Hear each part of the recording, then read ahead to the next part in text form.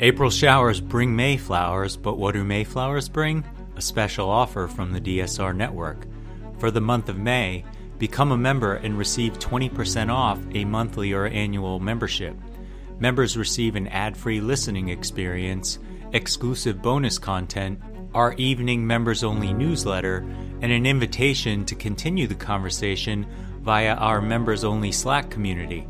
This offer won't last, so act now. Visit thedsrnetwork.com/buy and enter code MAYFLOWERS, one word, to receive your discount. That's thedsrnetwork.com/buy and code MAYFLOWERS. Thank you for your support.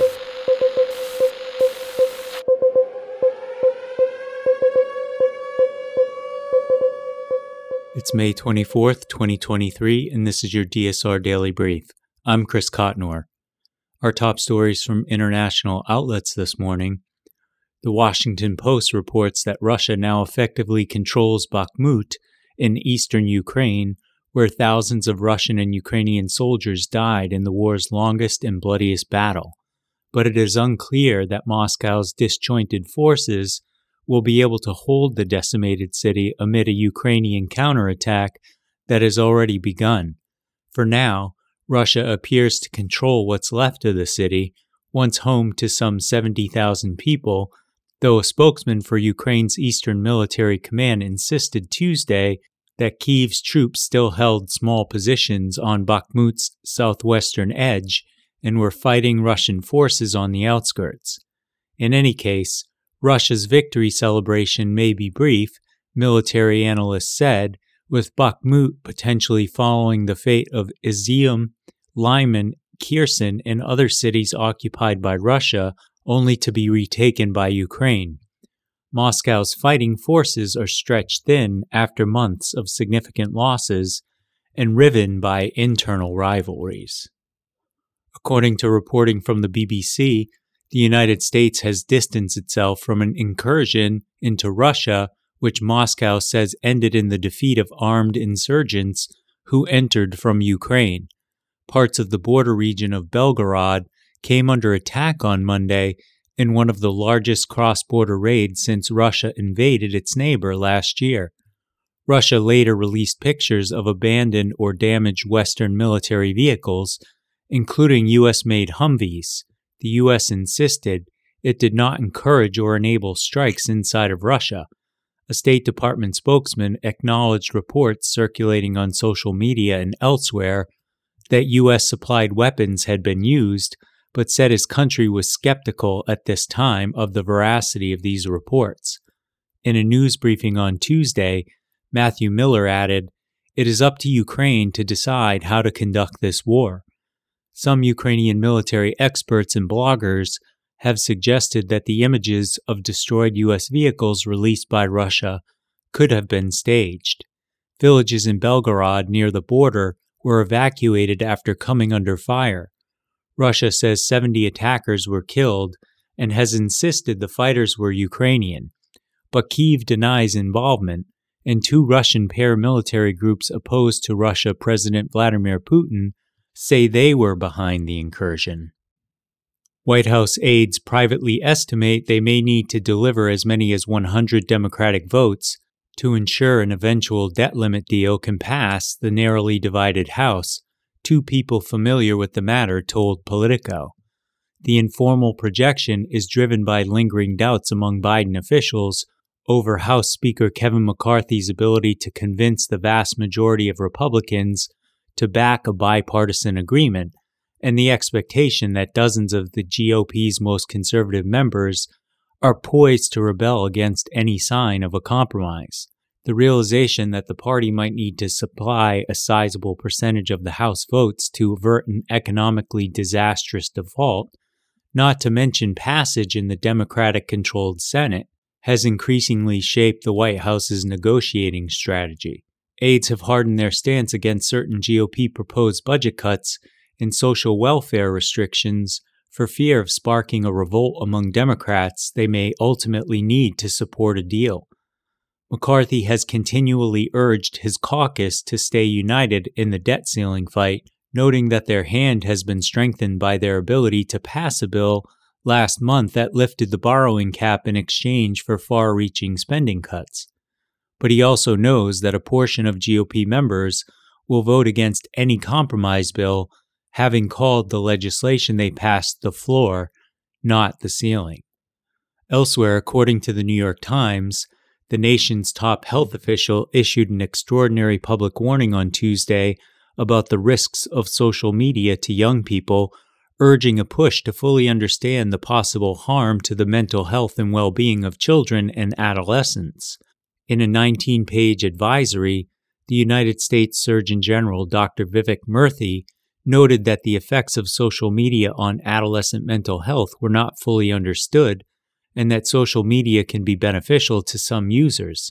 Nonetheless, he wrote, there are ample indicators that social media can also have a profound risk of harm to the mental health and well-being of children and adolescents. The report included practical recommendations to help families guide children's social media use. It recommended that families keep mealtimes and in-person gatherings free of devices to help build social bonds and promote conversation. It suggested creating a family media plan to set expectations for social media use, including boundaries around content and keeping personal information private. Dr. Murthy also called on tech companies to enforce minimum age limits and to create default settings for children with high safety and privacy standards, and he urged the government to create age-appropriate health and safety standards for technology platforms.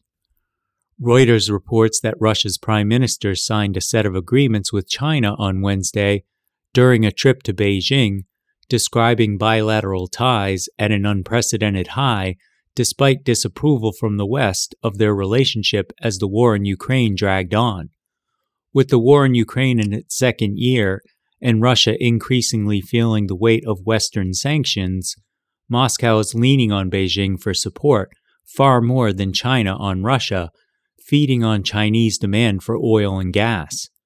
The pressure from the West has shown no sign of easing, with the Group of Seven Nations weekend declaration singling both countries out on a plethora of issues, including Ukraine.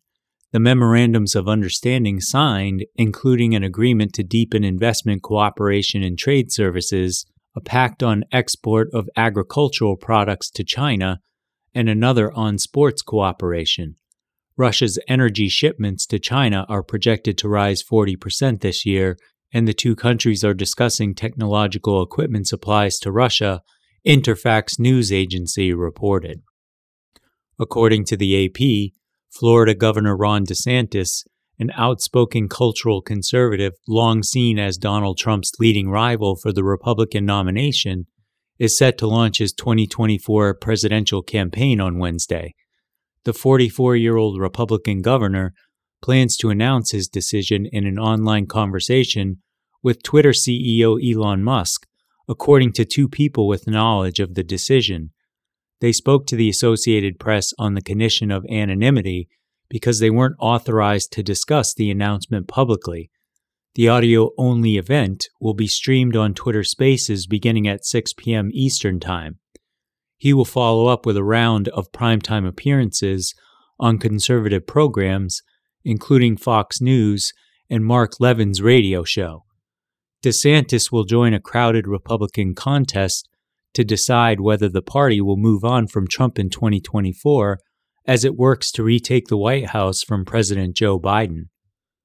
In lighter news from the UPI, a leaping llama belonging to an Italian farmer broke a Guinness World Record when he jumped over a bar placed at a height of 4 feet 3 inches. The llama attempted to break the high jump record twice, but touched the bar both times. His owner theorized the TV studio might have been affecting the llama's focus, so the decision was made to make a third attempt in a calmer environment. A Guinness World Records adjudicator visited the owner's farm 5 days later, and the llama easily cleared the bar. The owner, Walter Mayer, said he discovered the llama's talent for jumping after the animal jumped out of a horse pen with 4-foot 6-inch walls. He is a fine, majestic stallion with strong legs, great colors, an impressive fleece, and, very important, a good character Mayer told the Guinness World Records. If you have a strange but true story you'd like to share, please email us at podcasts@thedsrnetwork.com. The story should come from a reputable news source and be verifiable. If we use the story, we'll include a shout-out to the person who sent it. That's all the news I have for you today. Be sure to rate, review, and subscribe so that more people can find the show. If you have a tip, topic, or correction you'd like to flag for us, please email us at podcasts@thedsrnetwork.com.